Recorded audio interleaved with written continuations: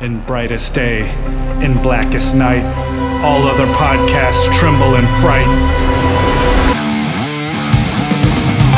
Losers cower before the power. Oranges lust and blues you can trust. Indigos feel and white ones heal. Yellows scare and green ones dare. That sapphire love and black hands glove will rock your foundation without hesitation. Chad and Mark face evil's might. Respect their power, for they'll make you see the light.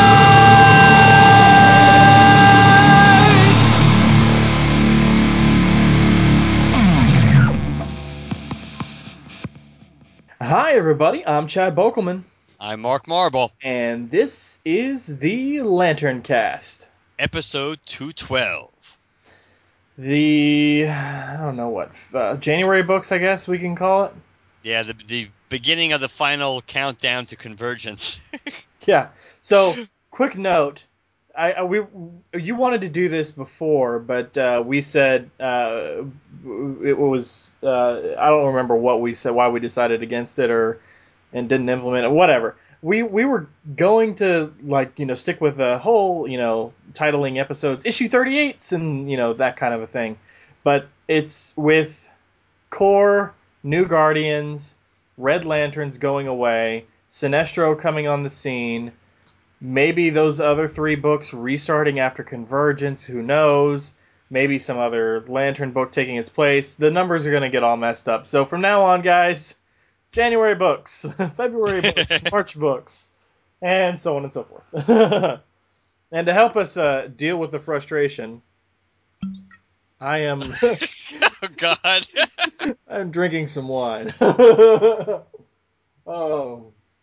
Which means by the time we get to the New Guardians review, it should be really good. 12% alcohol. White Lantern. Mr. Terrific's a douchebag. Carol Ferris can suck it. Oh, all right, guys. So, if you couldn't tell, issue 38 and Sinestro 9? Yes. 9? Yeah, that's what it is. Issue 38 and Sinestro 9 are what we're covering tonight. We're going to go relatively in order. I'll take number 38 of GL. Mark will take Green Lantern Corps. I'll take New Guardians, and then he'll finish us up with Red Lanterns and Sinestro.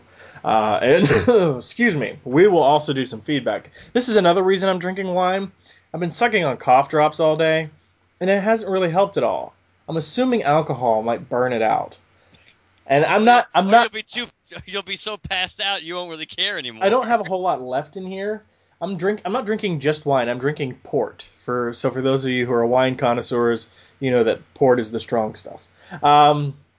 Anyways, let's ignore Chad for a minute. No, let's not ignore Chad for a minute because Chad's the one that's going to start us off with reviews. I'll be glad to take it instead of Core, Chad, but you wanted this one. No, I hate Core for. Or I should say you didn't want Core, to be fair.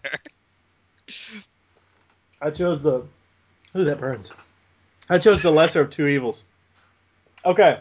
Which not by much, probably, but yes, you probably did. Well, it depends on if your printed copy has the problems my digital copy does. But anyways, Green Lantern number 38. This is going to be super macro, these breakdowns, mostly because it's all... No, I really was just clearing my throat because I couldn't... I know, it's just funny. I believe you. I promise I'm not drunk, folks. It was a good dramatic pause, nonetheless. Yeah, well, the reason all these breakdowns are going to be super macro, not panel by panel, is because this is all... While this is all filler issues for the most part, a lot happens in terms of panel to panel, lots of talking, stuff like that.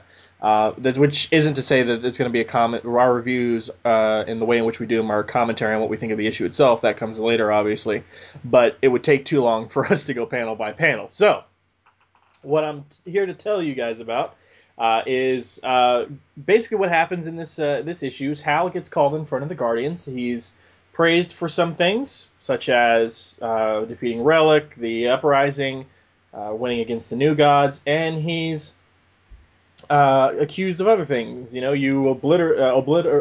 is obliterated. You disobeyed us and went against and recruited Black Hand. Well, while we get things in order over here, go home. So he heads back to Earth.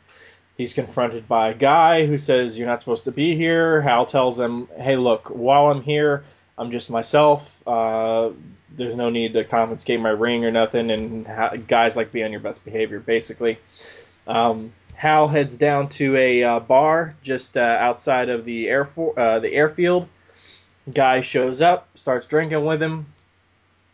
They decide to play a little bit of pool. Guy's kind of doing a little bit of a recap for Hal about what's been going on.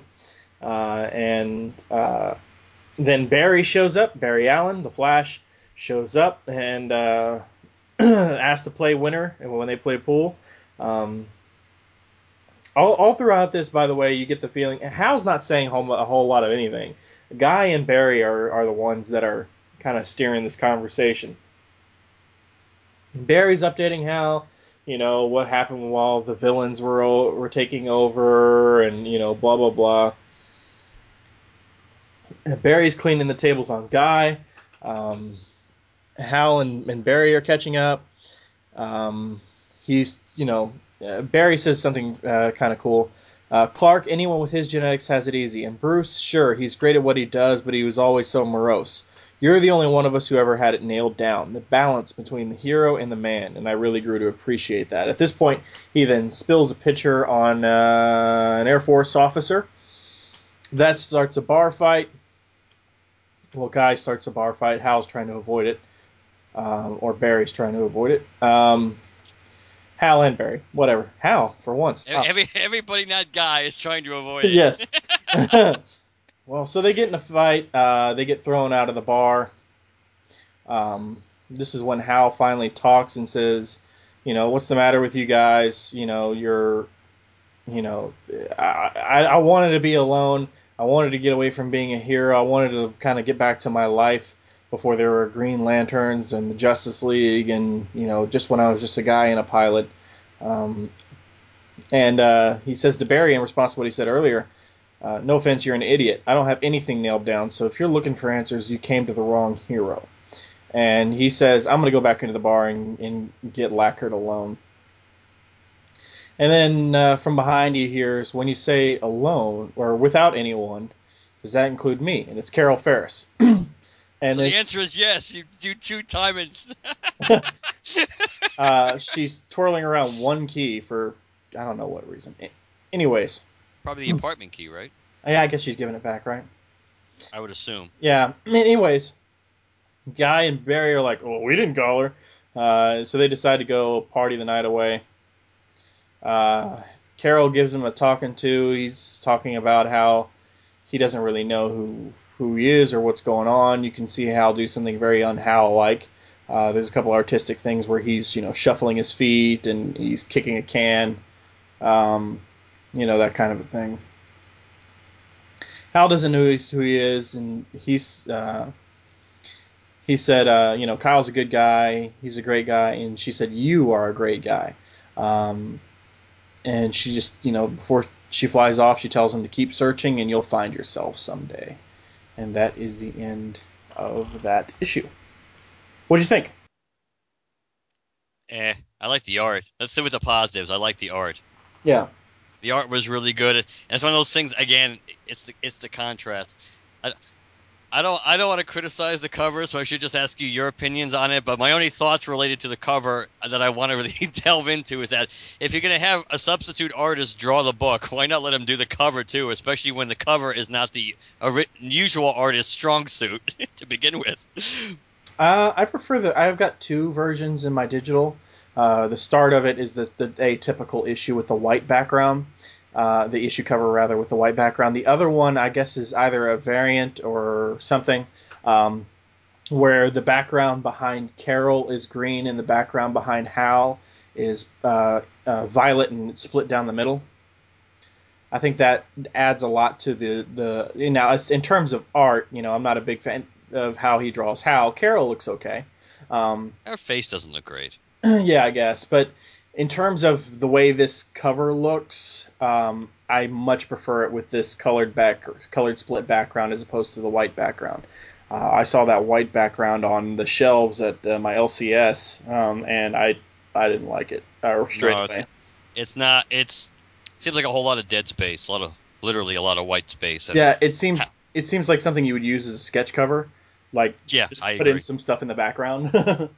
Yeah, and even adding the little green coming off of Hal and the pink and the purple coming off of Carol doesn't quite make up for the.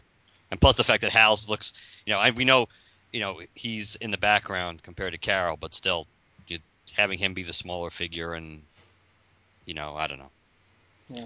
But based on the content, I like the beginning with the Templar Guardians. I like the fact that they're already, at least on the surface, trying to reinforce what we've already seen, which is that they may have some douchey elements in them since they are Guardians, but they're not nearly as bad as the ones we're used to. There's also sorry to interrupt. There's also a visual component to that. If you notice, they're not sitting on the chairs. No, that's true too. It's like they're checking out the car, but they're not taking it for a test drive yet. It's like, hey, look at this. Yeah. I do kind of think it's kind of ridiculous to blame because like you said, based on the way they're divvying up the pros and the cons during Hal's tenure as leader, they're throwing the destruction of Oa at his feet, and it's not like they did much to stop it either. True. Because they didn't, because they kind of, nor did they do anything to save Elpis either. So the reality is because of Relic, they pretty much were kind of useless too. So they had no. I don't think that's fair to throw that on Hal. At least this destruction of Oa shouldn't go on Hal's a negative check in his column. You're right. For the most part, this issue was kind of filler. The whole idea. You can be philosophical about it and say we're always trying to find ourselves constantly. You know what I mean? Mm. That whether you're 35, 45, 55, 65, as long as you're alive, you can make a case. You're always really trying to find who you are and understand, something different or find something different about yourself. But after all this time, it kind of just seems like we're going down the same path again of all Hal's just kind of aimless. He's kind of, and I have a bigger issue with it with with tying it into Carol, because again, it gives the direct implication that he did something. That's the 100% reason why they're not together. When she had no problem, pining for him and going and literally trying to bring him back from the land of the dead at the end of Wrath of the First Lantern, and then she just kicks him to the curb, conveniently enough, right afterwards. Yeah. So I think Carol should be looking in the mirror a little bit too about what motivates her, which we kind of get a little glimpse into that when we get to New Guardians, but still, I don't know. I think the kind of Hal's this poor directionless or schmuck, even if he's not completely irresponsible, that he never can get it together. That I don't know. I think that's kind of, and to me that might be there may be truth in it, but because it's true for everybody. But I think it might be getting a little bit old as far as kind of revisiting that. True, and I do agree with you, but I also see the flip side of it. I mean, if anything brings the the Maverick test pilot, fearless Hal Jordan back down to earth, and not literally, but I mean emotionally, then it's going to be his one anchor no longer being there. I mean, what did he do when he was on Earth than not being a Green Lantern and just being Hal Jordan, apart from going out and flying planes? He spent time with Carol, and now he's got, well, I mean, he's got his brother and everything, but he's got nobody left really to do anything with. I mean, he's got Barry and he's got Guy and everything, but that's what he's trying to get away from. And right. Even if, and one would also might argue, even if he did have Carol, he's still not away from it because she's a Star Sapphire. Right. So I mean, I don't, it's maybe Hal is just kind of like we are, or at least I am, struggling with Hal's identity as a human. He's been in space so long. Does he even remember what his life is supposed to be like when he's here? And the last time he was here and enjoying his life as a human, what did that consist of? And is any of that still tangible and around anymore? So I mean, I think on one hand, we have Hal on Earth finally, thank God. And I'm glad they dealt with this thing between him and Guy in the atmosphere in one page. And they dealt with it, right. He says, foot off the gas, all right? I'm not looking for a turf battle. The Guardians sent me on home leave. I'll be a Green Lantern when I land, and I'll be one when I take off. In between, just think of me as a test pilot from Coast City looking for some downtime and a beer. So that, I mean, the guy's like, all right, cool, we're good. So And then he goes, then you wouldn't mind turning over your ring, citizen. I like that. That part I like too. Because well, Guy knows what the answer is going to be, but Guy's got to be Guy. right. Well, I'm just saying that, this could have been like, we might have had the concern of, well, now that Guy is in charge of, and the Reds are in charge of 2814, can any of the Lanterns go home again? The human Lanterns, that is. And that was dealt with. Yes, they can. They just can't do their superheroics, which bothers me a little bit. And we'll get to that either in a different issue or when we get, at the very least, when we get to feedback. But we'll talk about that later. So I'm glad Hal's on Earth. And logically, it makes sense that he's here in this bar because he has no other touchstones. It makes sense that he's getting upset with Guy and Barry for showing up and interrupting his downtime, as it were. And it makes sense that when Carol shows up, he kind of progresses and regresses at the same time. I mean, he's kind of cutting to the chase of what's really bothering him, but what's really bothering him from this page where he's in Guy and Barry's face about get the hell out of my face really goes from stubborn and leave me the F alone Hal to self-loathing and depressed Hal. So I do get it, and I'm glad that we have these human moments on Earth. But I think that Van Jensen and company have written themselves into a corner.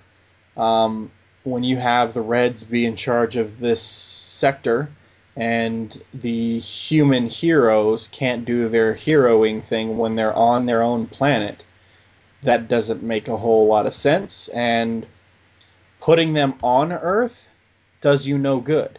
Now, I have said and will continue saying I want these Lanterns to be able to go on Earth and spend storylines on Earth. And maybe, one on and two off, in terms of storylines where they're located on a planet or in space. But I still want that, but you've written yourself into a corner that when they are on Earth, they can't do F all. And that makes no sense. And like I said, we'll get to it later, but they need to do something to fix this, and maybe post-convergence it'll be fixed. And the reason I bring all this up is, we've said it a billion times, and I don't mean to make this episode any longer than it will already end up being. But I think that, again, the reason I bring all this up is for this issue, for what it is in the context of what they've built in this storyline, I'm happy with this issue. Because really, logically, there was really no other way to do this story. And by this story, I mean Hal on Earth. There's not a whole lot else he could do. Now, yes, he could go, commiserate with, we could have 2 pages of him talking to Bruce in Gotham. 2 pages of him talking to Clark. 2 pages of, just kind of wandering back and forth and trying to touch base with everything. And there's different ways you could have gone about it, but the overall tone would have been roughly the same for the entire issue. So for this issue, for what it is in the context of what the way everything's been set up, up to this point, up to issue 38, I guess it makes sense. And for a quote unquote down issue after an event, which we've seen this pattern for a while, and it's almost unavoidable, I suppose, that after you have these long events, and the first issue after the event ends is always very, for the most part, it's anticlimactic. That considering this one actually isn't so bad, and I think the art actually does help. Yeah. I think with all due respect, I think if it was Tan doing the art for throughout the whole issue, I don't think it would have worked as well. But I think so. It was. I'm looking forward to 39 and 40 and see how they're going to wrap, where they're going to leave Hal before we get into Convergence much more than this issue. But it wasn't bad.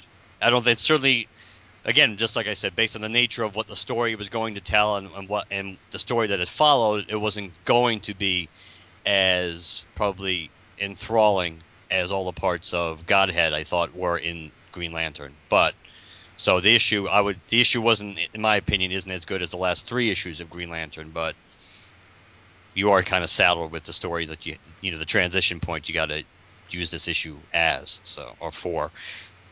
So Yeah. All right, Green Lantern Corps. Green Lantern Corps. When was the last time I did Green Lantern? Was it like Future's End? Wasn't that the last time I did Green Lantern Corps? I don't know. You're due. I am due. I will try not to make this one long either, because the story, because what's going on in the issue is much like in your issue. It's pretty straightforward, but there are some interesting points in it. So Green Lantern Corps 38. We begin with John Stewart flying above Mogo, and John's talking to Mogo. John's just trying to basically enjoy the sunset, which leads to a little discussion between him and Mogo about what is a sunset versus sunrise. John Stewart kind of gives a little recap too about everything that's been going on. That it's kind of nice to have something that feels like a good symbol after the Relic and the Durlans and the New Gods, and John Stewart is confronted by the Templar Guardians, who basically come to him and say, with Hal Jordan on leave, in his leave of absence, we want you to become Corps leader. And John Stewart, trying not to act kind of as a jerk or to disrespect Hal, but he does make the point pretty clear that if I wasn't good enough to be the leader before, then why am I good enough to be the leader now? And the Guardians just tell him that we never really doubted your ability to lead, but ironically, coming from a Guardian, this is important. We doubted your ability to feel, and the fact that they no longer are worried about that. So John pretty much says, well, this isn't at the moment anyway. This isn't something I'm really concerned with. I have more important things to deal with, including specifically at this point, all the recruits that we've been following pretty much since the new creative team took over, even before Lights Out officially began. Jaruk, at Festa, right? It's Festa, right? Is it Fesca? Yeah, Excuse me. with a K. That they're all becoming official Lanterns now. They're getting the symbol put on their chest. They're no longer recruits. So they have a brief, they say the oath. They have a kind of like a nice, happy moment, and right on cue, because John Stewart points out, celebrate while you can, because we all know, that this just means we expect more of you, and if you're a Green Lantern, disaster is never too far away. Just on that note, a ship is detected by Mogo in the outer atmosphere. The ship gets brought down to Mogo. Fesca notices or picks up very quickly that it's from the planet Xerox, which is her home planet. And we get a little brief understanding or recap of what's been going on Xerox since Fesca was, she left and became a Lantern, and we find out that Xerox has fallen into basically the control of the criminals called the Shadow Market. That most of the people of Xerox have been swayed to to vice and violence and drugs and everything. So you name it. So, and then basically they count the lanterns almost as last resort. It's like we had no other place. Even though we don't really, the reputation of the Green Lanterns is not particularly good, we decided to come and seek you out to try to help us. So John Stewart, before he goes off to kind of lead this mission to Xerox, we get a reference to what we didn't see throughout, all the other parts of Godhead, which is that John Stewart does indeed still have his Star Sapphire ring on him. He makes the point of saying that, this ring's one hell of a weapon, and I'm not about to, give it up anytime soon. Which, of course, leads into if it was such a great weapon, why didn't he think he needed it at all during Godhead? But nonetheless, so we end up in sectors 2525, which is Xerox, and basically we see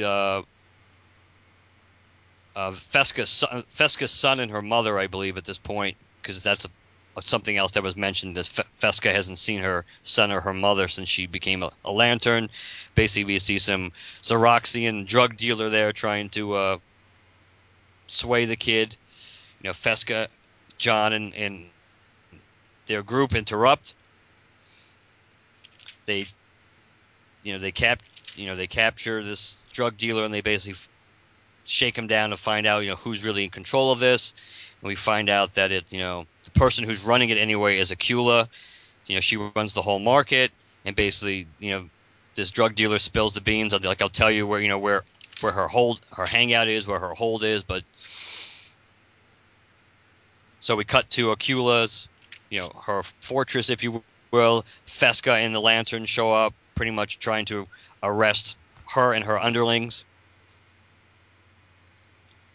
Jaruk goes, Jaruk being Jaruk kind of leaps into action. It's like, even though John kind of tells him, keep your distance, we don't know what kind of tech that they have. And Jaruk being in his usual Hulk-like self, nothing Jaruk's axe can't destroy. And of course, he finds out that's not entirely true.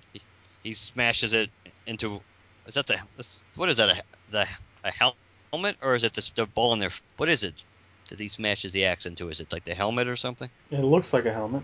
Yeah, that's what I thought. And so like purple energy just shoots out into Jaruk, and he's in a lot of pain. The Lanterns kind of like break off the assault and take out Jaruk, take Jaruk with them. He's really hurt. John points out, we got to finish what we started first, then we can get him help. I'm just going to get to the highlights here. But a whole bunch of Fesca's people, they talk about, perhaps they wish they.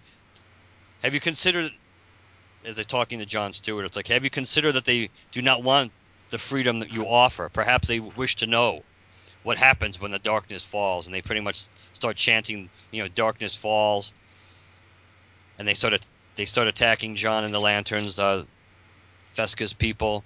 John creates a huge construct, kind of like breaks their hold. John's he's a little thrown off. He goes, something's infected these people. We need to kind of get out of here and regroup and refocus. We completely have a change of pace. We cut to Space Sector 2814 above the planet Ungara, otherwise known as Abin Sur's homeworld, where we have Von Daggle, Hunger Dog, and what's her name again? Amy. Yeah, it's it, Raimi. Basically, they're continuing the search for Van Daggle's original partner, and kind of like this is where the search kind of led. That this was Hunger Dog fulfilled his part of the mission to kind of lead them or track down where the ring was, or where she is, and now Van Daggle pretty much wants to take this on his own. He's lets everybody else off the hook. Hunger Dog is relieved of his obligation. He tells Raimi, that's an order. I'm going to do this on my own, and if I'm going to do it, I better blend in with the locals. So he transforms himself into this devil-looking like creature that just confronted them a few seconds earlier, which is interesting, not just because it was dead, because when it attacked them, they killed it. But Hunger Dog points out that No, he doesn't just smell fresh dead. He smells like old dead, like decayed dead. So that's going to be quite interesting, probably to follow back up on. We find Fesca's son and his grandmother, Fesca's mom, together. Fesca comes to visit them, and she kind of gives them a refresher course on how the Green Lanterns are not, they're not the bad guys. They kind of wanted us to think, or wanted you to think we're the bad guys. We came here to help, I promise.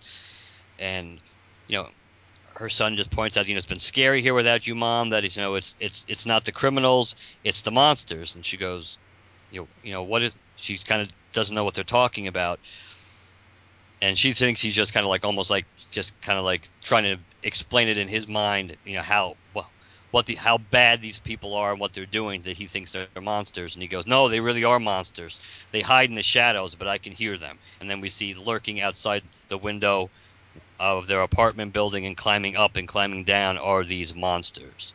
And that ends this issue with next issue, John Stewart faces demons from without and within. Okay, so why this issue upsets me. Volume 1. First and foremost, the oath. In brightest day, in darkest night, no evil shall escape my sight. Let all who worship evil's might beware my power, Green Lantern's light. Correct. That is in mind as well. Yes. It's supposed to be blackest, not darkest, and those, not all. If they're doing an homage to a previous oath, they should say so. They've done that before, like for instance when they were charging up with, to honor a certain Green Lantern. Different Green Lanterns said the oath different ways at some point. Like F Sharp Bell guy, whatever his name is. And there were others. There were several points, I think specifically around in the 80s, when various lanterns said the oath various different ways. But every time a lantern who didn't say the oath that way said it in a different way, it was very clearly referenced as an homage by them. Let's say the oath like so-and-so because he did good, like that. They should do that here if it's an homage. Otherwise, get it right the way it's supposed to be. Not that big of a deal, because if they are doing an homage and they just, didn't reference that, then that's one thing. There's a couple things in here, though, that I cannot forgive. When the Zaroxians show up, if you're looking at that page, it's from Zarox. It's from my planet. The next word bubble. Fellow Zaroxians, it's been so long since I've seen any of our kind. That is not pointing towards Fesca. No, it is not. Okay, so that's true in your case too. And then the next word balloon. It is true. Word had spread that one of our kind had been taken by the Green Lanterns. And that's signed to Fesca, and it shouldn't be. Yeah, it's signed to Fesca, and it shouldn't be. What brings you here? Pointed to the Zaroxians, who are not Fesca. So those Correct. word balloons, all three of those word balloons are in the wrong place. That is just pure laziness, and that should not happen in a comic, regardless of whether it's being canceled or not. Later on, this happens again, and I will show you where. Right when we catch up with Raimi and Daggle and Hunger Dog, that page. You said you can find anyone, Hunger Dog. Where then is my partner? That bubble is, in my copy, pointing to Hunger Dog. Hunger Dog. The next bubble. I told you the trail led to Angara, Daggle, hard as it was to sniff out, and we found her ring there, didn't we? And it's Daggle who's saying it. Daggle who's saying it. The deal wasn't that you find a ring, it was that you find her, and she wasn't anywhere on the planet's surface. Pointing to Hunger Dog. This is not a mistake or just an unfortunate oversight the way a misrepresented homage oath would be. This is pure laziness, whether it be on the part of the letterer or ultimately on the part of the editor. This is why it pisses me off. Regardless of whether or not I've enjoyed this title, there are certain things in comics that I find unforgivable. Pure laziness like this, something that should easily be caught by an editor or someone else to when it goes to, I don't know, final approval or whatever it may be, somebody screwed up because they were being lazy. And this is very evident in this book, and that's what pisses me off. Now that you've seen it, does it bother you? It bothers me. I actually did notice it when I read it the first time. Actually, even when you said yesterday that there was something in it that really bugged you, so I didn't necessarily think it was that. But then when I kind of reread it again, then I kind of the stuff on Mogo that bothered me more. Only not, even though technically speaking, that's just more of that's definitely more of a word balloon pointing in the wrong direction. They could have fixed. Even though you could also make the case that the one on dealing with above Angara is the same way, that maybe they literally were supposed to swap out those word balloons on the opposite sides. But yeah, it's sloppy. Yeah. There's no doubt that it's sloppy. Um, and it's interesting because Von Daggle still had the ability to shapeshift, unlike the other, because the other Durlans were locked into their forms at the end of Uprising, weren't they? Yes, Von Daggle should, to my memory, still have the ability to shapeshift. That's what I thought too. That's why I didn't mention that I thought that was an issue. But when I first read it, that popped into my head because I just remember the rest of the Durlans were kind of locked into whatever they were in, whatever form they were in at the time. So, as a story though, it intrigued me a little to see what they're going to do. Mm-hmm. I'm assuming this is going to be a 3-issue arc, much like what we have in New Guardians. Right. To wrap it up. So I'm kind of interested in it. It's from a storytelling point of view, it's probably one I actually think is one of the more interesting issues, even with the mistakes of Core that we've seen in a while. Maybe because for some reason I just really like something about Fesca's son. I really like. I don't know why. It's just something about just just that relationship between her son, and her mother. I guess something about that touches me for some reason. So I think I'm more interested in reading about that. I'm not interested, obviously, in Jon Stewart dealing with Sanshi 8,000 more times, as we know is coming down the pike. Mm-hmm. But Otherwise, on my end of things, the art was fairly enjoyable considering the focus on non-human characters. Kind of like when Monkey focuses on humans, it bothers me, but when he gets aliens, it's awesome. other than Saint Walker, Yeah. I also think it also helped that there was a lot of purples in here. I don't know if you noticed. yeah, there actually were a lot of purples and pinks too, Yeah, which is purples. kind of yeah. A lot of purples and pinks in here, especially on Zarux. And there were a couple times when the uh, black, white, and red action panels were replaced with purple and white action panels, which kind of helped break that up a little bit. And there's I still don't there's a like. green and yellow one. There's a green and yellow and white one too, which is kind of cool. Right, and I still don't like those action panels regardless of the color, but the fact that they did break up the color a little bit was nice. Um, so that helped things out a little bit. Um, yeah, otherwise I thought it was okay. Definitely a 3-issue story. Another thing that kind of bugs me, art wise, if you look on the page when John and them are in the room with Fesca, her mother, and her son. Do you see Daruk is walking in there? Right.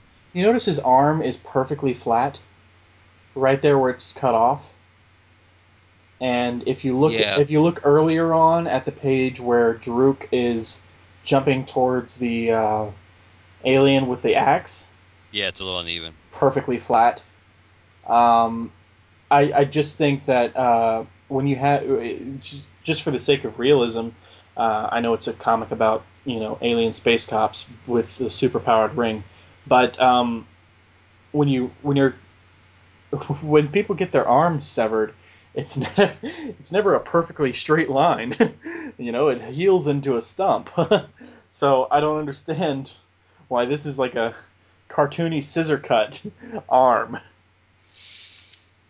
And St. Walker's about due to heal his arm now anyway, isn't he? Yeah. He's back on duty. Let him make up for those lost hours. I also hope that we get some interaction on Ungara, and I'm also wondering if the fact that this takes place in Sector 2814 will also mean the involvement of the Red Lanterns in some way. Could be. And I hope that we see some sort of interaction with Ungara in reference to Abin, like whether it's a family member or whatever. That'd be cool. But otherwise, yeah, I mean, not too bad of an issue.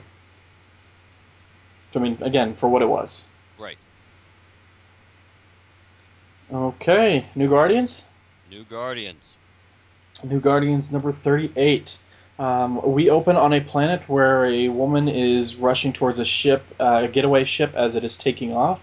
She tosses a child into the ship and prays that she is fast enough as this massive creature is utterly demolishing her city. She awaits inevitable death and then notices this massive oozy black hole type thing open up, sucking the creature up and away. Cut over to Zamron, where Carol is pondering her ring, and Kyle flies up asking if she's thinking of chucking it off a cliff, and she said no. But it's time we had the talk. So when a man and woman are in love, what happens is she says, "I love you." And he says, "I love you," and she said, "That's my problem, and you know what else I love? This." And she's talking about being a star sapphire and blah blah blah, but she also says, "But I need to love to do this. I have to love. So do I love you?" And then Kyle finishes, "Or have you just made yourself love me?" And then in the next panel, and we'll get to this in the feedback. Yeah, you knew. I didn't know, but I know. I don't know, but recent events aside, I'm not a total idiot. Um, excuse me, guys. Sorry. Anyways, they're having the talk going back and forth, basically giving voice to everything we've been wondering going on here. Next thing you know, there is a warning from the ring. A significant mass detected at a substantial portion of light speed, and it impacts with the ground on Zamaron. They shield. There's no loss of life, no casualties reported. And they notice this creature that we just saw earlier get sucked up has been obliterated and craterized into the ground, and they call it a Source Titan. And Kyle says it didn't just happen to end up here. This is a message, and he sees his White Lantern symbol burned onto its skin. They trace it back to where it comes from. Kyle says it's not your fight, Carol. You don't have to do this. She says we're doing it anyways. No surprise to any of us. They come across all the destruction in that planet. Kyle says, "I feel, blah blah blah." They get attacked by this girl that was left behind, and they said, "I don't know who you are, but you don't have to do this." And I don't know what you're thinking. And she says, "I think he's wearing that symbol." And he says, "What are you talking about?" She points, and the White Lantern symbol is made on the side of a building by bodies that have been pinned there. Kyle realizes what's going on. He says, "I need you to stay back." He's here, and it's everywhere. The blackness attacks him, and you can see this voice bubbles saying, "This is the end. You are not leaving. This is Oblivion." And Oblivion has got Carol and Kyle all tangled up. And next, he's back. And there you go. What'd you think? Yeah, I didn't like it all that much. I didn't like the art much at all. There were a few panels that were good, but I thought most of the Kyle stuff wasn't good. I like when the way say Soren was drawn, who is another tie into yet. And we should have just asked, because how many other books are you reading other than Green Lantern books from DC? Not many. Because I was thinking From we should DC. ask. Yeah, I was thinking we should just ask people in general. Are all the DC books like having having the same kind of drumbeat towards the Future's End storylines coming true so quickly as we're seeing in Green Lantern? Because we know Green Lantern, I mean, they are pounding those drums, over and over again. I mean, I'm reading Batwoman as it wraps up because of the Ragman thing, and I'm reading Gotham by Midnight because the art is taking me really a lot of getting used to. But I'm interested in the Spectre, and I'm also interested in a book that takes place in Gotham that doesn't involve Batman. Otherwise, I don't know if I'm reading any other books issue by issue. Like, I know I'm getting Scott Snyder's Batman run in trade. And I will be finishing up the Wonder Woman stuff by not the Finches once that comes out in trade. But otherwise, I don't think I'm getting anything else issue by issue. So anybody out there who's reading, especially if you're reading a bunch of DC books, not necessarily even in the same family, but any books that have Futures End issues. But it's probably more relevant for like family books, because you would think there's going to be more elements that you could pick up on for Futures End. That let us know if you think that this is kind of like a complete DC effort, that they are beating those war drums for the Future's End future to actually come to fruition, or a lot of the parts of it to come to fruition, as much as they're doing in the Green Lantern books, because we know they're making a concerted effort to do this in the Green Lantern books. So, and obviously the beginning of this issue ties into the Future's End Kyle issue of New Guardians. I don't know about you. This is just, and I could be completely wrong, based on now that we know that it's Oblivion that he's going to basically be dealing with in the next 2 issues to this book ends. I have even more confidence that Kyle's not dying now that he's dealing with Oblivion. But that's just me. For all the people that are worried about Kyle being dead, I think the fact that Oblivion's the guy he's going to be dealing with pretty much until the end of the book, I think, certainly in my mind anyway, increases the odds that he's not going to be dead at the end of this. Yeah. Go ahead. Myself, I enjoyed it. I liked the art. I think the art took a step up. I really like the way they drew this alien chick, and I don't mean just because of boobies. I just mean she looks really cool. Yeah, I think she's the best drawn character in the book. Yeah, and the colors on her are really cool looking too. She looks cool when she's standing there with that spear thing, and she looks cool when in every other place we see her. The emotion in her face is good. I mean, she's really drawn well. I don't know if the inks are lighter or the pencils are sharper. Maybe it's the fact that I'm reading this digitally and it's backlit. I mean, I don't know. It just looks really good. There are a couple places here and there. Kyle's mask is always a bit of an issue. But like for instance, I think even his face. That's what I'm getting to. Yeah, with his ears and everything. Well, when you see Carol on Zamron before she transforms into Star Sapphire, when she's got her legs dangling off, you see the word balloon that says "so." Yes. Her face looks weird there, but she's fine. A couple panels later, Kyle's face and looks weird when she says it's. I guess it's time for the talk. It looks different than it does 2 panels later. Strange and odd. But Carol looks perfectly fine when she jumps off and turns into Star Sapphire. I mean, that's a really beautiful drawing. I really like that. But there's a couple of small lacks of consistency here and there. Kyle's face and the shading and the colors and everything on him when she says, "What does this mean?" and he says, "I don't know." You see that right there? Which part? Right before the warning. Okay, that's what I thought. I thought we were.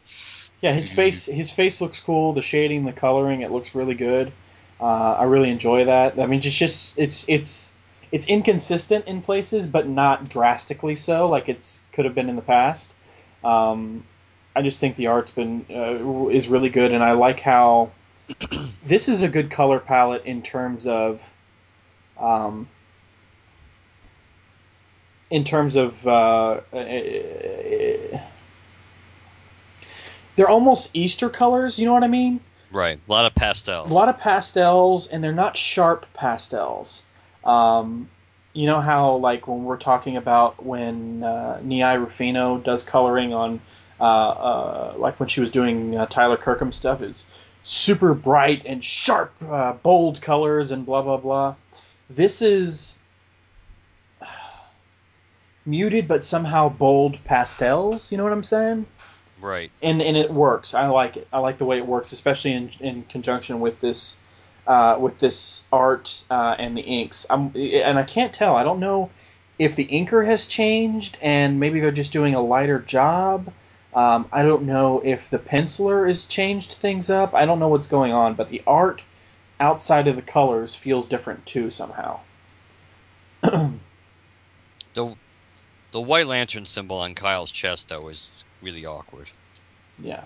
It's almost like it's a flower, which is a direct contrast to the fact that throughout the issue you have the White Lantern symbol drawn pretty much the way it's supposed to be, for the most part.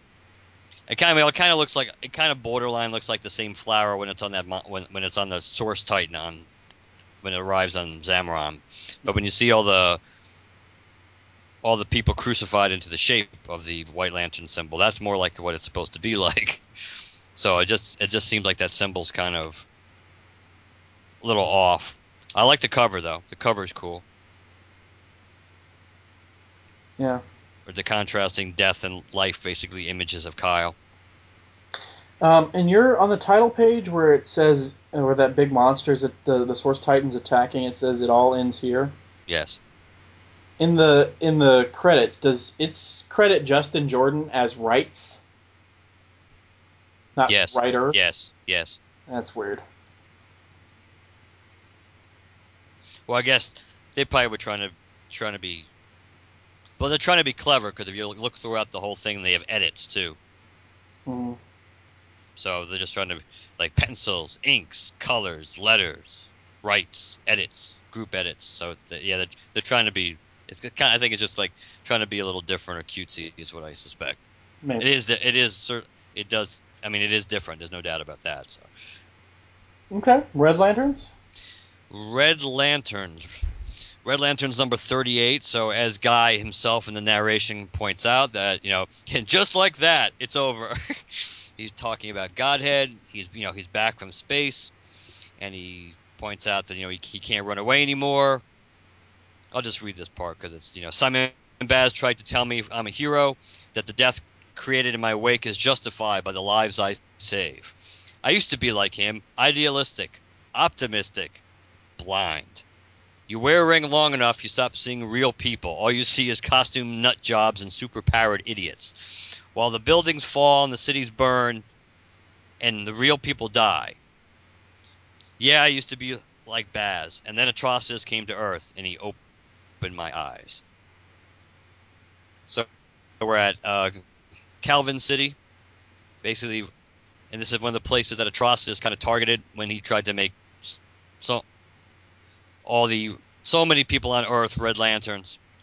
And basically, people now Guy's kind of like in mop-up duty. He's got to deal with a lot of the leftover, Rage Lanterns, even without the rings. They've been kind of been infected by rage, almost zombie-like the way they have that guy on the second page. Not Guy himself, but the rage the rage victim. The way they have him kind of like lassoed around the neck. He looks like a zombie. So the guy's trying to figure out, what is going on here. So he basically uses the same kind of power that the judge had, something he supposedly learned from the judge, which is to look into their minds and kind of find basically it's kind of the origin of what's making these people, this one in particular, have so much rage. and he sees this image of all these bodies laid out, blood strewn all over the place, and you just see all these images of basically all these different images of things that could make people angry, and you even get a little glimpse of Atrocitus in there, and it just becomes way too much for Guy at first, almost like it overloads him. He kind of comes close. He doesn't really pass out, but he certainly loses his balance temporarily as he tries to process this. So Guy basically he continues his quest to try to find out what exactly is what's going on with these people, what's motivating them. He finds a scene that was a riot, not on riot, of course, but it had been a riot. So there's a lot of burned out bodies. Some of them, and there was one guy who's still alive. The rage itself is burning these people out. But when he gets close enough to this person and looks into their mind, he sees the same image. So it's kind of like a hive mentality, and he doesn't quite understand it. It's like it's the same mind. How can they all have the same mind? So this, the rage victim, if you will, he kind of implodes and burns himself out. And Guy's like, too much anger and rage. These people have reached their limit, and they burned up from the inside. Is this what will happen to all of them? I'm running out of time. So Guy basically finds a whole bunch more victims.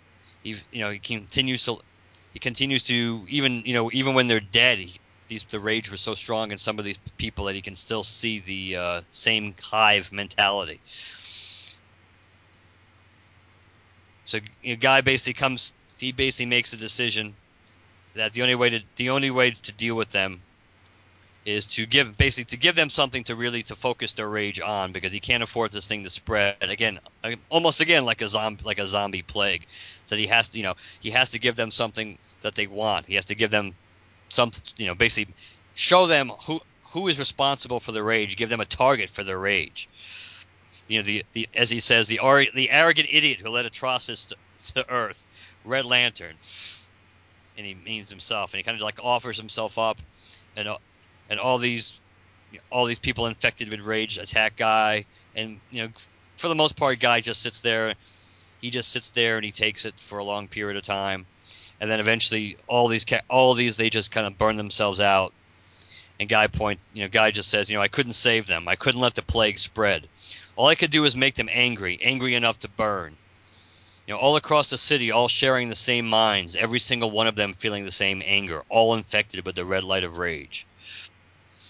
So basically, hundreds of people die. They burn themselves out with rage, to save thousands.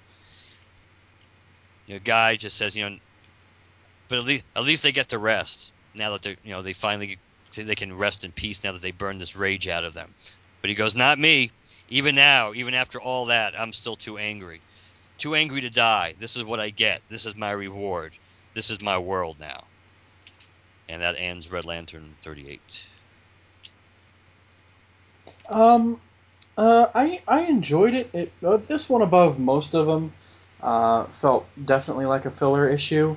Um, the art was very different from the other issues, and I don't mean other issues of Red Lanterns because that's very consistent actually. I'm just mean from the other issues I was reading for Oh this month.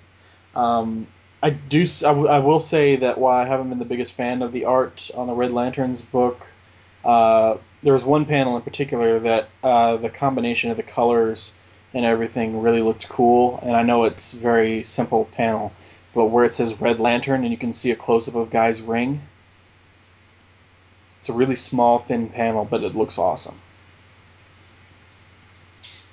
I thought the artwork was, yeah, like you said, it's certainly consistent with what we've seen in this book before, and you are absolutely correct. It definitely stands out from the artwork in the other books.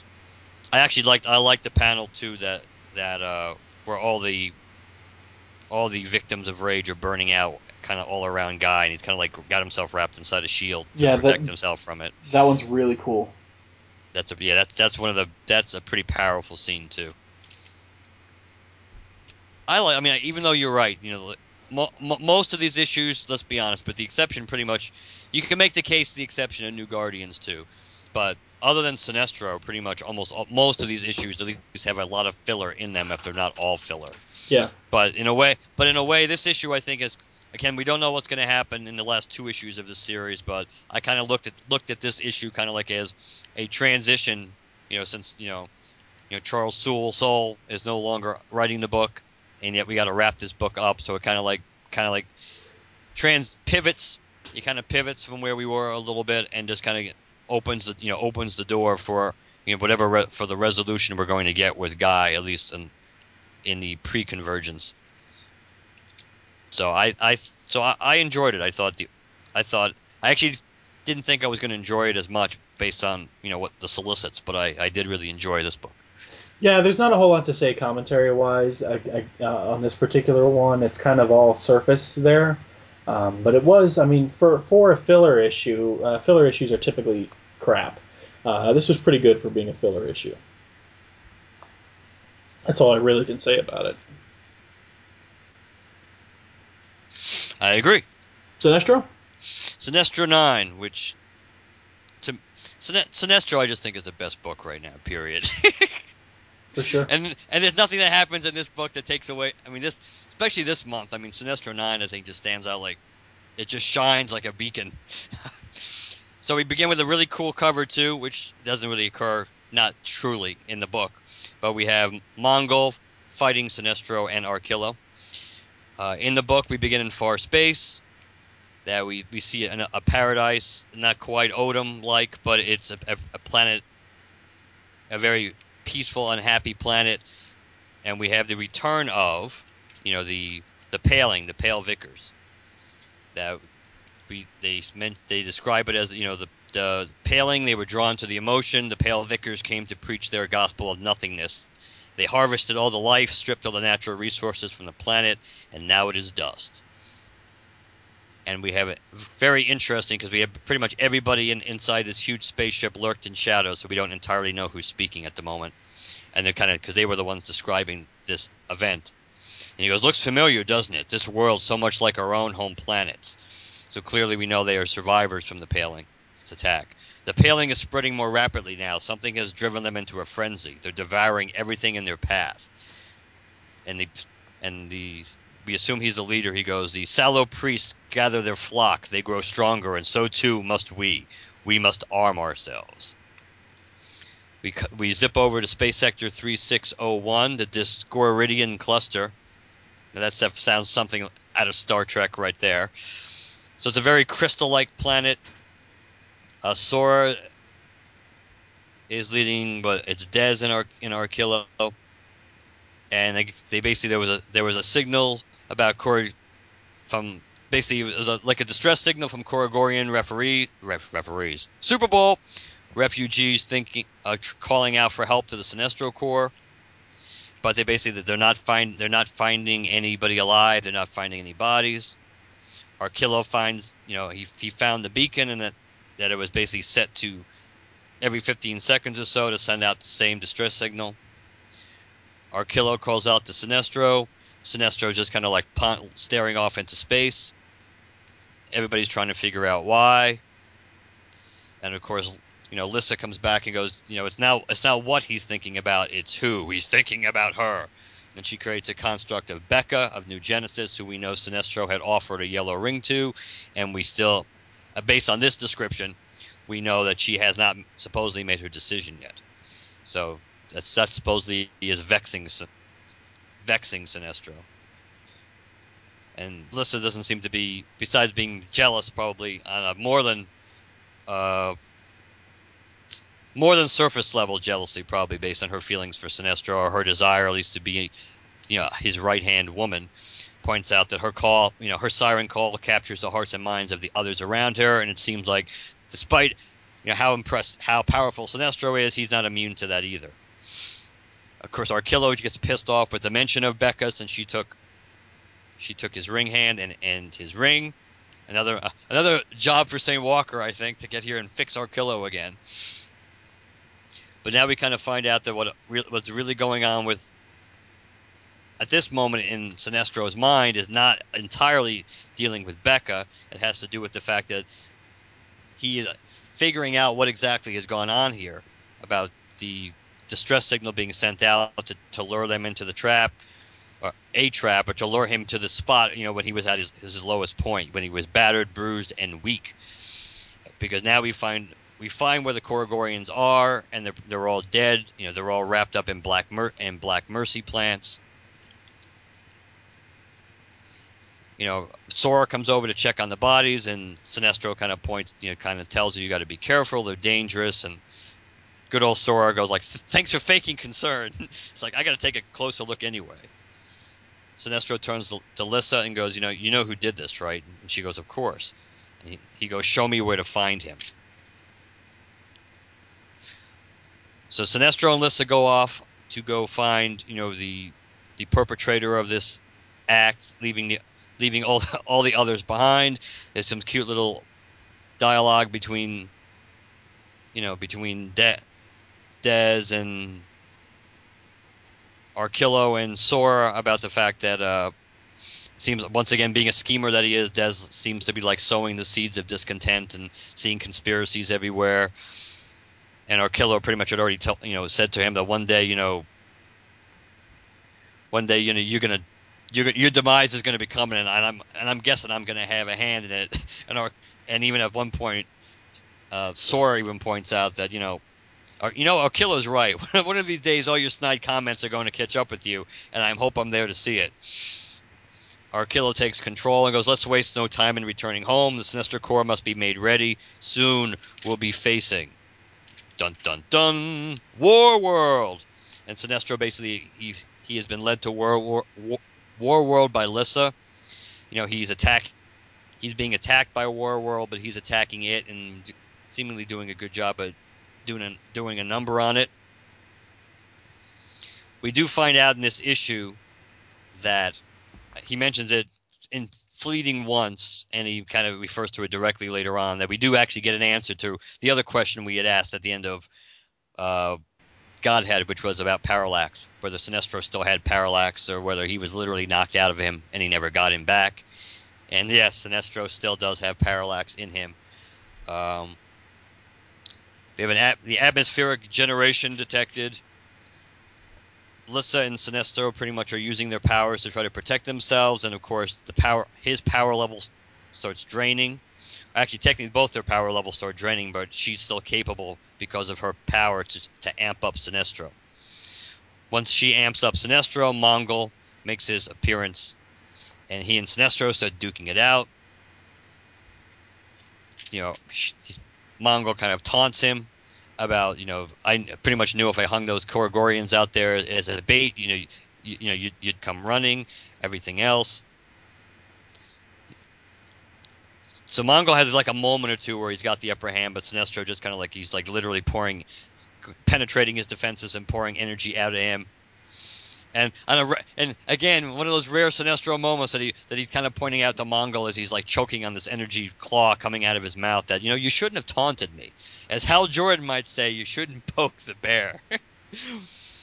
But at the meantime, Sinestro's his power level continues to drop. Mongol keeps talking about how do you think I forgot how you defeated me and mocked me last time? Your ring, your power is going to be mine. The Mongol core is going to live again. He kind of either comes close to breaking Sinestro's hand, or maybe does crack a bone here or there. But Sinestro, fights back. He does a really good job of, and this is where he mentions about Parallax. And he goes, he's stealing the yellow light, storing it somewhere. He's not just, draining the rings. He's actually basically taking it just to put somewhere else for himself to use later, as far as Sinestro's concerned. And he goes, I could unleash Parallax, rip Warworld apart, but it might be wiser to bide my time.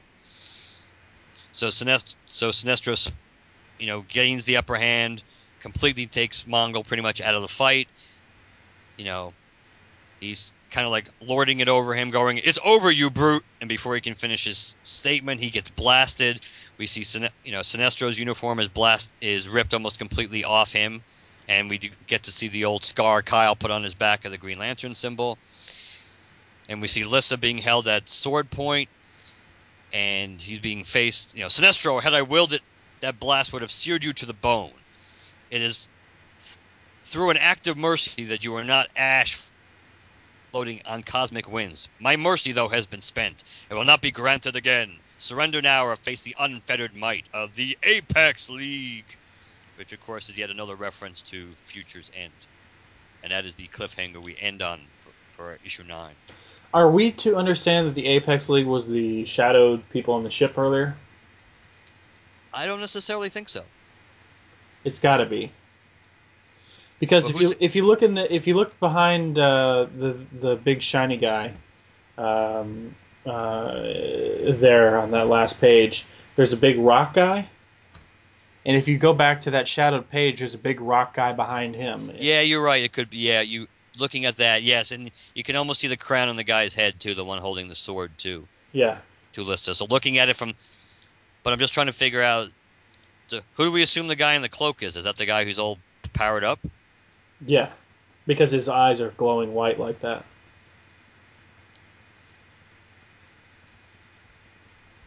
That's interesting though. That was a good catch though. You're right. Looking at the rock guy he is the dead giveaway for that. So that probably is the case. And there's So obviously that person off to the right that's got that fin looking thing on their head. Well, yeah, that's what I mean. And that looks like the guy that's standing next to the chick. No, the guy. Right-hand side. No, the guy that's got Lysa by the throat. Right, but he looks like the guy on that same panel on page 3. That he looks like he's standing to the right of the leader right next to the chick. Oh, yeah. Right. Yeah, on the right hand side. Gotcha. Yeah. So obviously the Apex League is going to be against the Paling based on that logic. So maybe they need they need Sinestro for something at this point. But I thought it was a really good issue. Yeah. I really like the colors in this. And I think Sinestro looks cool, especially in a couple different places. Especially when you get good close-ups of him. Right. Looks really good. Which is really impressive considering this is like at least the third different artist that's been on this book in 9 issues. And that's even, and it might be more than that because Van Sciver did a couple of issues. But either way, I mean, but still, the art in this book, no matter who does it, just seems to work. Yeah.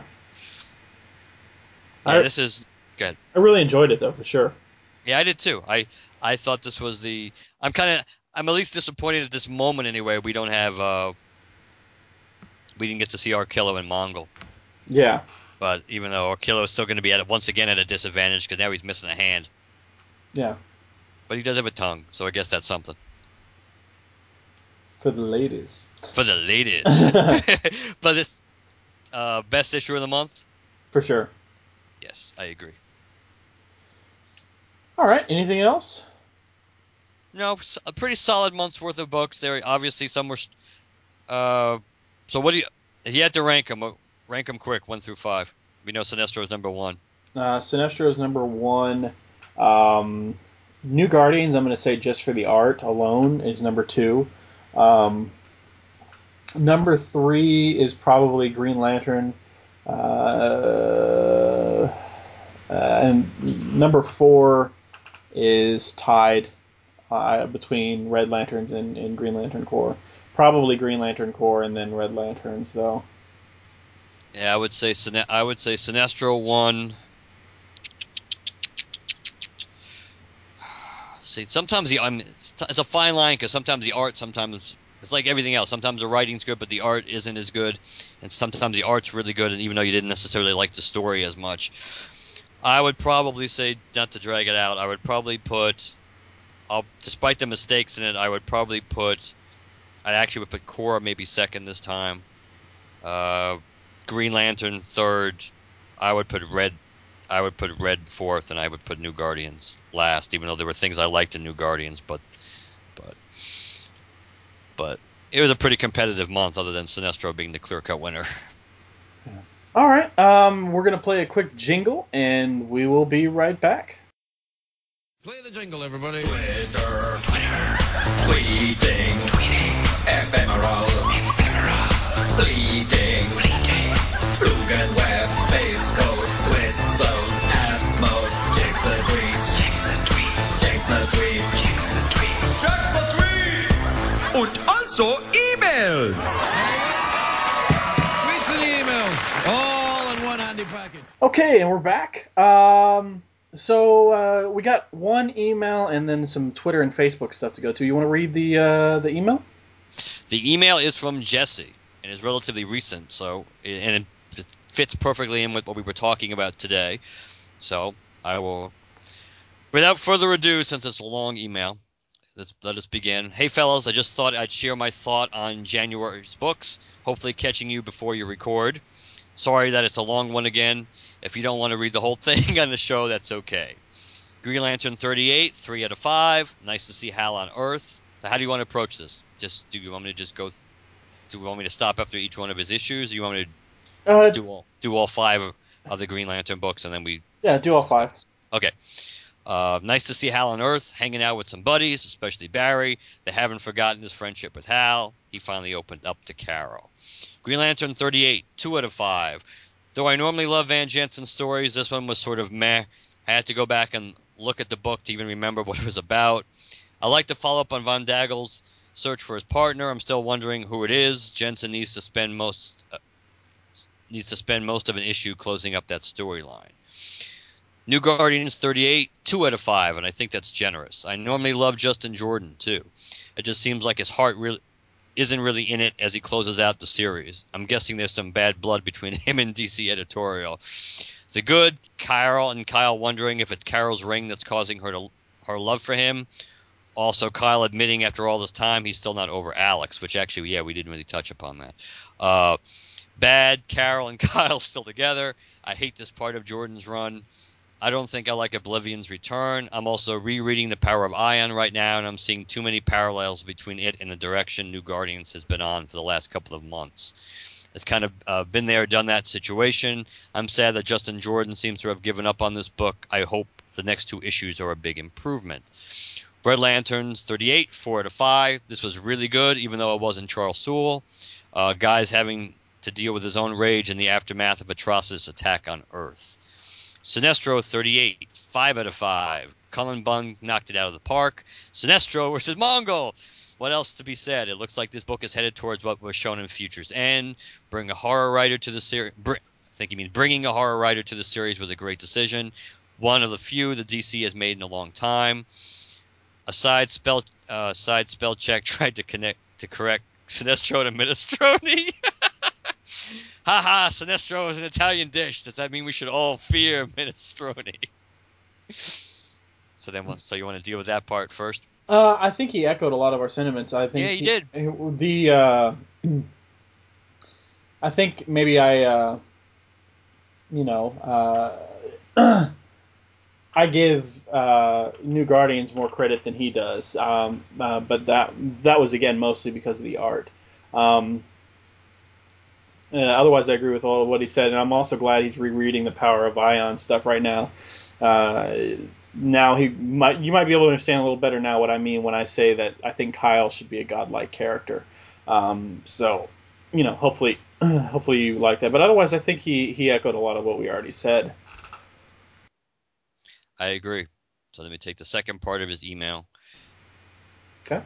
Okay. A few other Lantern-related items from this month. Secret Origins number 9, 3 out of 5 for the John Stewart origin. They just kind of sneaked this one in this month as and more. I wouldn't have even known about it if I hadn't picked up the book and flipped through it. I haven't been buying this regularly, just picking up the issues that interest me. I almost passed it over because Swamp Thing was on the cover. I don't remember ever liking Swamp Thing. The conclusion of Brightest Day revealing that the whole story was pretty much just to set up to bring him back, pissed me off. Sorry for the tangent. Van Jensen's take on John's origin was pretty good. Until now, I don't think anyone's explained how the Marine and architect parts of his background went together. Van Jensen returned to what I like, making John into a character I can care about. And we want to do the multiversity stuff too? Yeah, sure. Okay. If you don't want some mild spoilers about multiversity, don't read any further. A multiversity guidebook, 4 out of 5. Finally, from Kamandi and Little Gotham's Batman, we get confirmation that some of the big events of DC history took place even in the New 52 multiverse. Flash of Two Worlds, Crisis on Infinite Earths, Emerald Twilight, Infinite Crisis, or did they? all written into the fictions of Earth 33, it says. I guess that's what we can expect out of Grant Morrison. I like little Batman's quote, "These stories, each one is part of a chain, a relay." Also, it was nice to see a catalog of the current 52 universes and some of my favorite alternate universe stories. I think Earth 6 is the What If Stan Lee Created series of books. Earth 7 and 8 seem to be little jabs at Marvel, saying that they exist in the DC multiverse, but without violating any of Marvel's copyrights.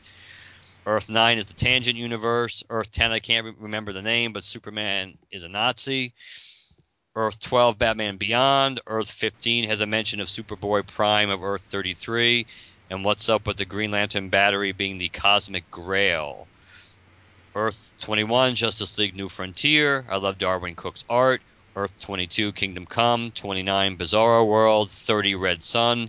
32, in Darkest Night. 43, The Vampire Universe we briefly saw in Countdown Arena. I like Countdown Arena. That was one of the things I really liked about that, about Countdown.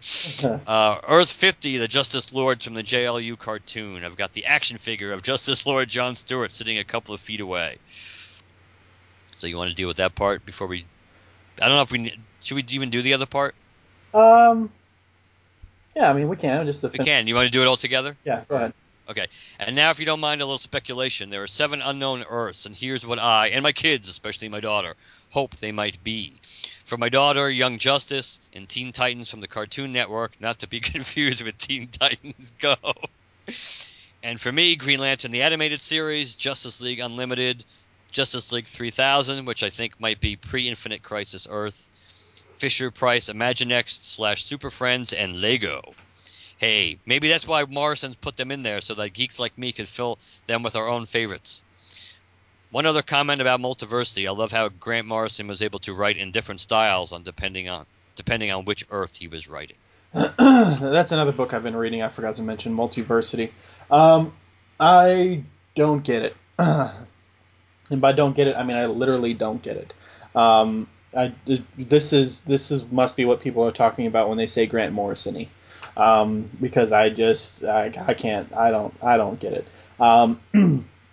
I will say I really enjoyed the Thunder World issue, which takes place with the Captain Marvel characters as Captain Marvel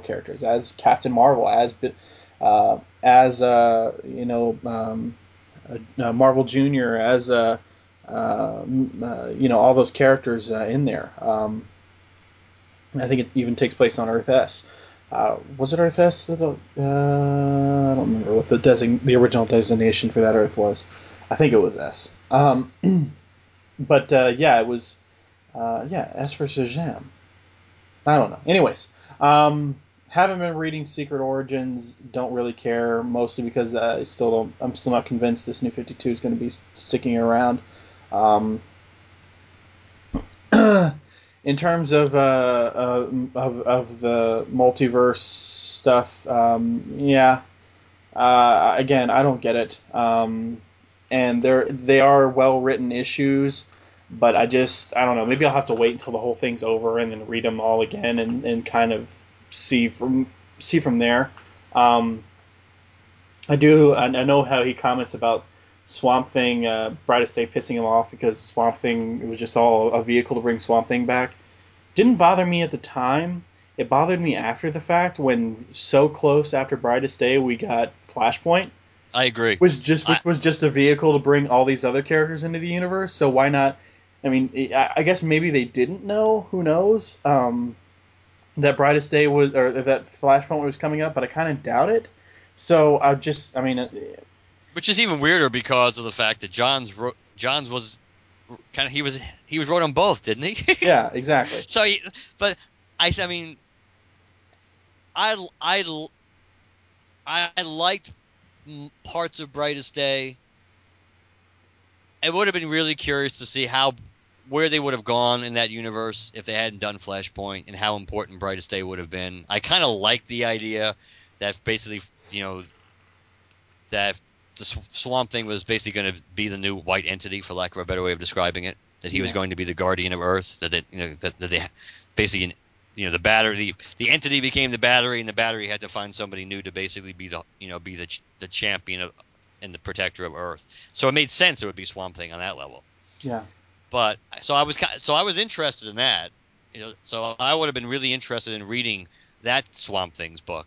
I did start reading the New 52 Swamp Thing, and I've always liked Swamp Thing ever since I was a kid. But it's one of those things. It's a hard time it's hard for me to continue to read it for long periods of time because it just kind of doesn't pull me in that much after a while. The stories don't pull me in, despite the fact that I like the character. I don't really have anything else to say about it. Do you? Yeah, I'm not reading Multiversity either. I never had much of a desire to. It's not like I dislike. It's not like I dislike everything Grant Morrison does because I certainly don't. But Final Crisis definitely turned me off a lot. So that's really left a bad taste in my mouth. So I wasn't going to be gung ho to start buying this when I didn't even, like you said, besides not knowing how everything's going to fit in, even with the Secret Origins and thing, you just don't know how relevant this is, and plus it took so long. Multiversity was in the works for so long that it just doesn't really live up to the hype. Yeah, it wasn't worth me investing in it. I think at this point, it might be something I would consider checking out in trade, but not in a weekly format. So there are going to be a bunch of convergence titles I'm going to be picking up, so that does intrigue me. Okay, over to Twitter. Scott says, "Hey Chad, are you going to cover the GLGA team up in Green Lantern or Green Arrow number 38 this week? I'll get it. Ties in nicely with your solo show." Yes and no. There are plans for the Green Lantern Green Arrow show outside of the Denny O'Neil and Neil Adams famous issues. Though I wouldn't count on that being covered in podcast form anytime soon, but maybe because of the sheer amount of stuff I have to go through before I get to that point, you might see some sort of coverage in maybe blog form. But I do have that issue, by the way, in case we ever want to do it. I actually do have it. And with all the Green Lantern related stuff, I mean, there might be an episode, a random one off where Mark and I just go, "Hey, Green Lantern had a prominent thing in this one issue here, here, and here. You want to just combine all those together?" And I mean, there's always that possibility. True. Scott said, "That's brutal allergies you have there. Get well soon." Thank you, sir. Still coughing, but hey. Jesse says, "Look what I got today." He posted some pictures of the Green Lantern Lego set, which I have one of those too. It's really cool. Jim responded, said it's a must-have for Lantern fans. He is right. I have two of them. I got one for myself, and then this past Sunday, a friend of mine wanted to build Legos with me, so she brought over some Legos, and she said she saw one in a store and thought of me and just had to get it, and I knew right away what it was. But I let her surprise me nonetheless. So now I have two of them. So Scott also says, "Awesome to pass the time I was in relation to us finally posting a new episode. Awesome to pass the time I was going to suggest Marble do a solo show. He could call it Marble Madness and rant for an hour." Jesse posted another picture of some mix and match Lego lanterns that he came up with based on his Chinese knockoffs. Some pretty cool things in there, including a long-haired, red-headed Guy Gardner Red Lantern. It's pretty cool. Scott also asked how I was feeling. He said it was nice to hear Corwin on the show. And then he comments about it, says, "Corwin nails it early about the downgrading of the Lantern powers over the last few years. I totally agree." And then he also said there's some funny delay about halfway through the episode. Marble responds to Corwin before we hear Corwin's comment. It was psychic. Yeah. Yeah, there were internet issues galore that day. Corwin's connection was not working 100% that day, so we were booted and had to reconnect multiple times. So I don't know if that was 100% the reason why some of the audio tracks kind of overlapped and things like that a couple of times but I kind of suspect that might very well have been what happened. Jesse says, I just saw that Van Jensen and Venditti will be at Comic-Con in my city in March. I could try and set up an interview. We talked a little bit about that, so thank you so much for thinking of us, Jesse. Dowd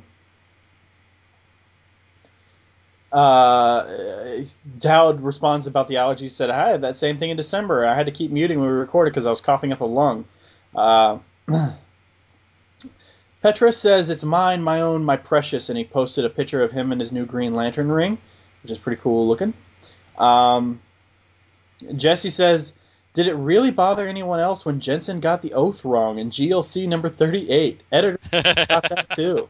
I'm a fan of Jensen's, but that was a huge mistake. It really distracted from what was otherwise a very good issue. Hopefully I also pointed out some of those other issues to you too, Jesse, and you just want to tear the book up. Just kidding. Scott says, great episode, and I like the discussion about sorting your comics at the end. And then he says, Marvel puts 4 comics in each bag and then throws them in a bin? No wonder he can't find Threshold. He probably hasn't even looked yet. That's a bold-faced lie.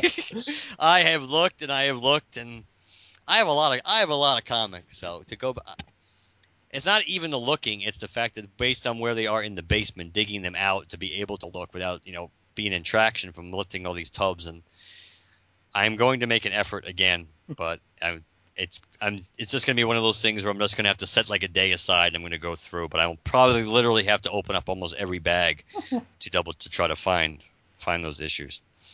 Jesse, in response to us posting our review of issue number 100, says, listening to it now, I'm ashamed that I hadn't read this issue before, but now I have, and it was a really good one. Floto says, who knew Chad and Ollie had so much in common? And he posts a panel from the Green Arrow issue number 38. Remember, I told you we'd get back to this. The panel shows Ollie yelling at Hal, saying, figures, you've forgotten where you came from, Hal. How many days have you spent on Earth this year? These people need you. You have responsibilities here, not just 80 million light years away. And then Hal says, it's a big universe, Queen, and of course you're a spoiled rich kid who believes it revolves around you. Ollie's right, Hal's wrong. Just saying. And then Corwin said a little while, not very much, actually the next day, he said, so did the LanternCast write Green Lantern New Guardians number 38? In reference to Carol and Kyle's conversation about Carol not sure if she loves him or what. Jesse then says, more ideas for future episodes. When John failed to save Xanshi. When Kat Matui died. Scott joins in and says, when John's paralysis was all in his head.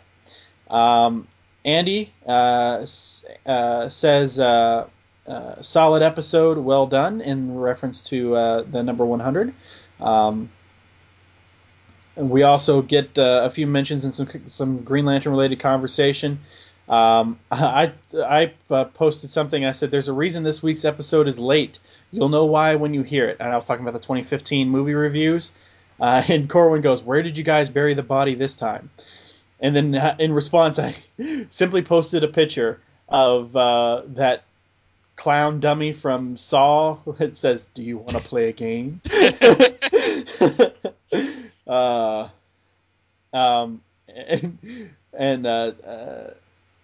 was being snarky on Twitter. I said, seriously, guys, we post a brand new episode that features a brand new theme song, and nobody says anything? Whoa, harsh, dude. And Dwayne says, some of us are working and haven't had time to listen. And I made it clear I was kidding. And Scott says, I've never seen a podcast get so mad at its fans before. I like it. Keep us on our toes. And Andy says, sorry, but my comics for the last 6 weeks were only delivered yesterday. First to read and then catch up with the podcast. And then I told him the 15 movie review had nothing to do with comics. And he says, it's downloaded and ready to play. And then my friend Jackie, who I see weekly, she's a good friend of mine. I've known her for a few years, tweeted me the other day or texted me and told me that there's a show. I don't know if you've ever heard it or heard of it, Mark. It's called Getting Dug with High. No. with Doug Benson, and by the title you can tell what happens in the video. But hey, it's legal in some states, so it's everybody calm down. But evidently one of the guests on there was talking about how he's a big fan of Green Lantern. And she sent out a tweet and said, "Hey, if you like Green Lantern, you should check out my friend's rad podcast, LanternCast." So thanks for the shout out there, Jackie. And then we have a couple of things over on Facebook. Not a lot because we haven't just posted a whole lot. I reminded everybody that that particular Wednesday that the Green Lantern Green Arrow team up happened in Green Lantern or Green Arrow number 38. Which was not a great issue. So thanks to Sergio and Jesse for responding to that. I also posted that me and Sean Engel had recorded an episode of Just One of the Guys covering issue number 146 of the Green Lantern Kyle Rayner run, in which Kyle Rayner becomes Ion for the first time. It's the Power of Ion storyline. And lots of people seem to be pretty excited about that, both over on Twitter and on Facebook. So thanks to Sean and Sergio and Dan and everybody for commenting and liking on that. Posted some Convergence news stuff. By the way, I posted my order at my LCS for some Convergence stuff. And just because I have previews right in front of me, I'm going to just say that real quick. And Mark, I don't know if you know off the top of your head which Convergence issues you're getting. I can probably bring it up. I have it in Comixology, so you do yours first, and then see if I can pull up mine. I just figure I'll probably forget by next episode, and I'll just say it now.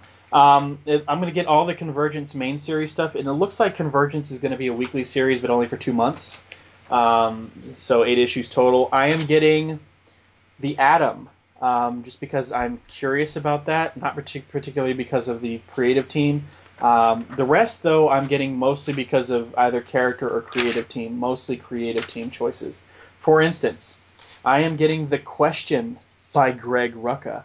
Gotta have that. I mean, Greg Rucka writing Question, that's basically a no-brainer. Another one I'm getting is obviously Green Lantern Parallax. Tony Bedard. I mean, I gotta get it. I mean, it's Green Lantern Parallax. Gotta get that. Getting the Green Lantern Corps.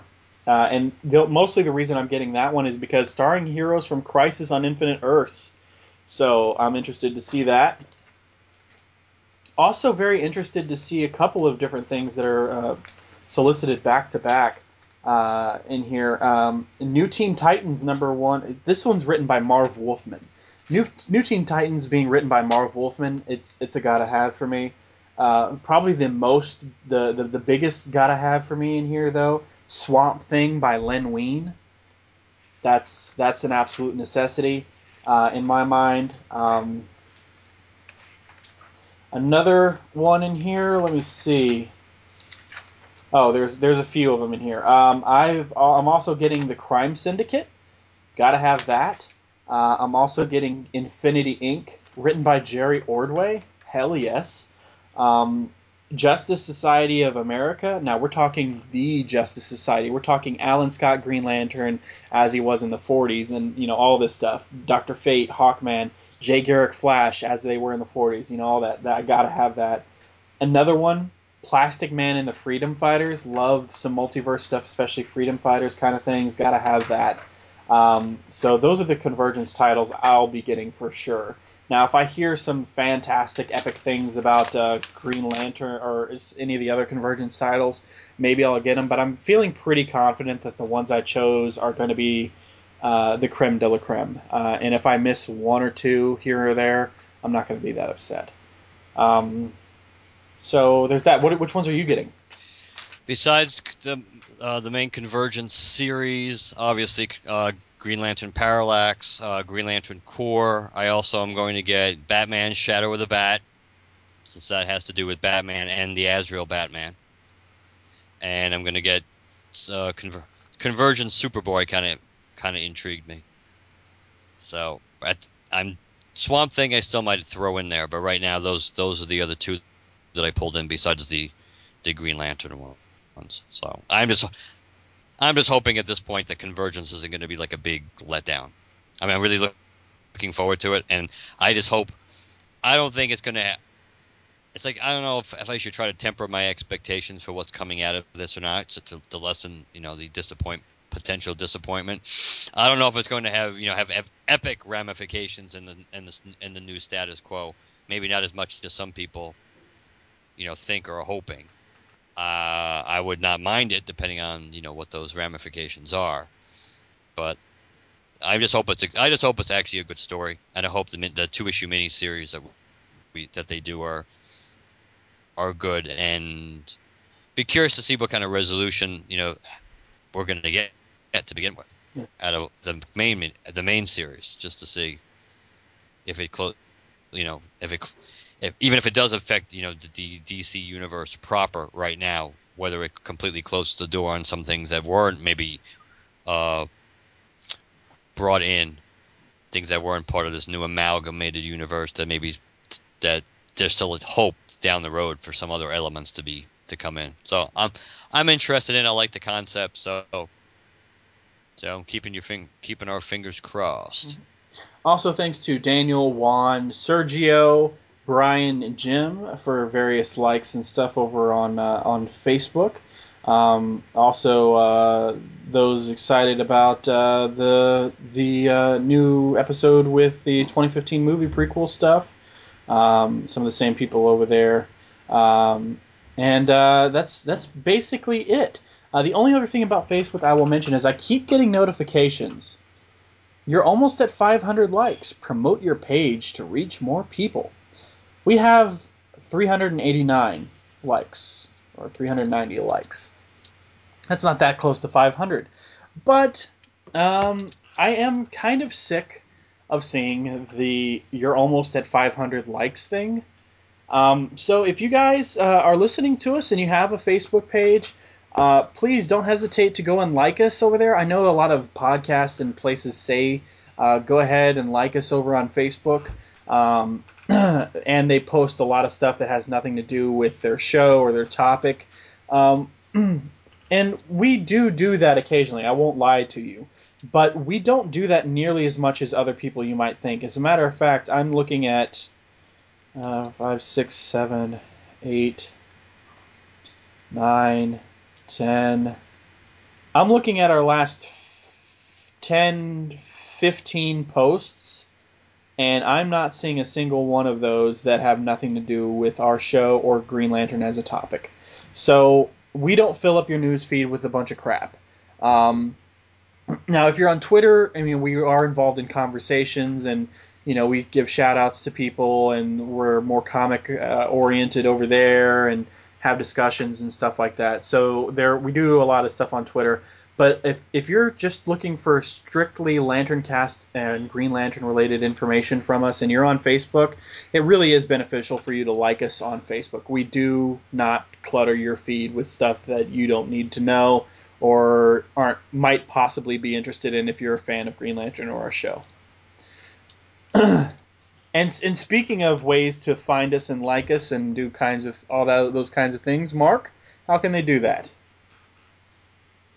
Well, Chad, they can email us, lanterncast@gmail.com, lanterncast@gmail.com. You can access our website, lanterncast.com. Check out our newest episodes. Check out our Ringcyclopedia episodes, which there should be a new one posting soon. Among other things, you can follow us on Twitter and like us on Facebook. Use hashtag GLCast to find us on both. We are on iTunes and Stitcher, and if you like us on either or both, please leave us a positive review. Last but not least, if you'd like to leave us a voicemail, call us at 708-LANTERN, 708-LANTERN, and let us know what you think. All right, guys. Next episode, I've got an idea. I've got several ideas. Let's just call this the month of the spinoff. Is that sufficient enough, Mark? Yeah, I think so. Okay. All right, guys. We will talk to you later then. Good night, everybody. Good night.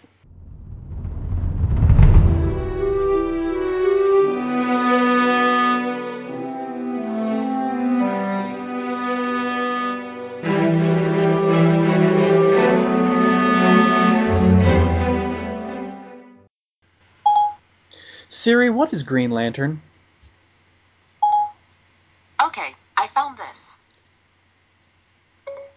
Read it to me. Green Lantern is the codename of a fictional superhero who appears in comic books published by DC Comics. It is both the name given to the superhero and the Green Lantern Corps. They fight evil with the aid of rings which grant them a variety of extraordinary powers. The first Green Lantern was created in 1940 during the first superhero craze, which began with Superman. Alan Scott usually fought common criminals in New York with the aid of his magic ring. Siri, who is Alan Scott? Okay, I found this. Read it to me. Alan Scott is a fictional character, a superhero that appears in comic books published by DC Comics and the first to bear the name Green Lantern. In the stories, the character fights evil with the aid of a magic ring that grants a variety of supernatural powers. That's cool. But no Hal? Nah, I thought it was kind of funny. Did it read that Wikipedia entry as saying that Alan Scott fought in New York? I thought he fought in Gotham, or did that just come later? It's been so long since I've read the Golden Age stuff. That's an interesting point. I don't know, but I'm pretty sure that's what it said when I was reading it back to you. It's dumb.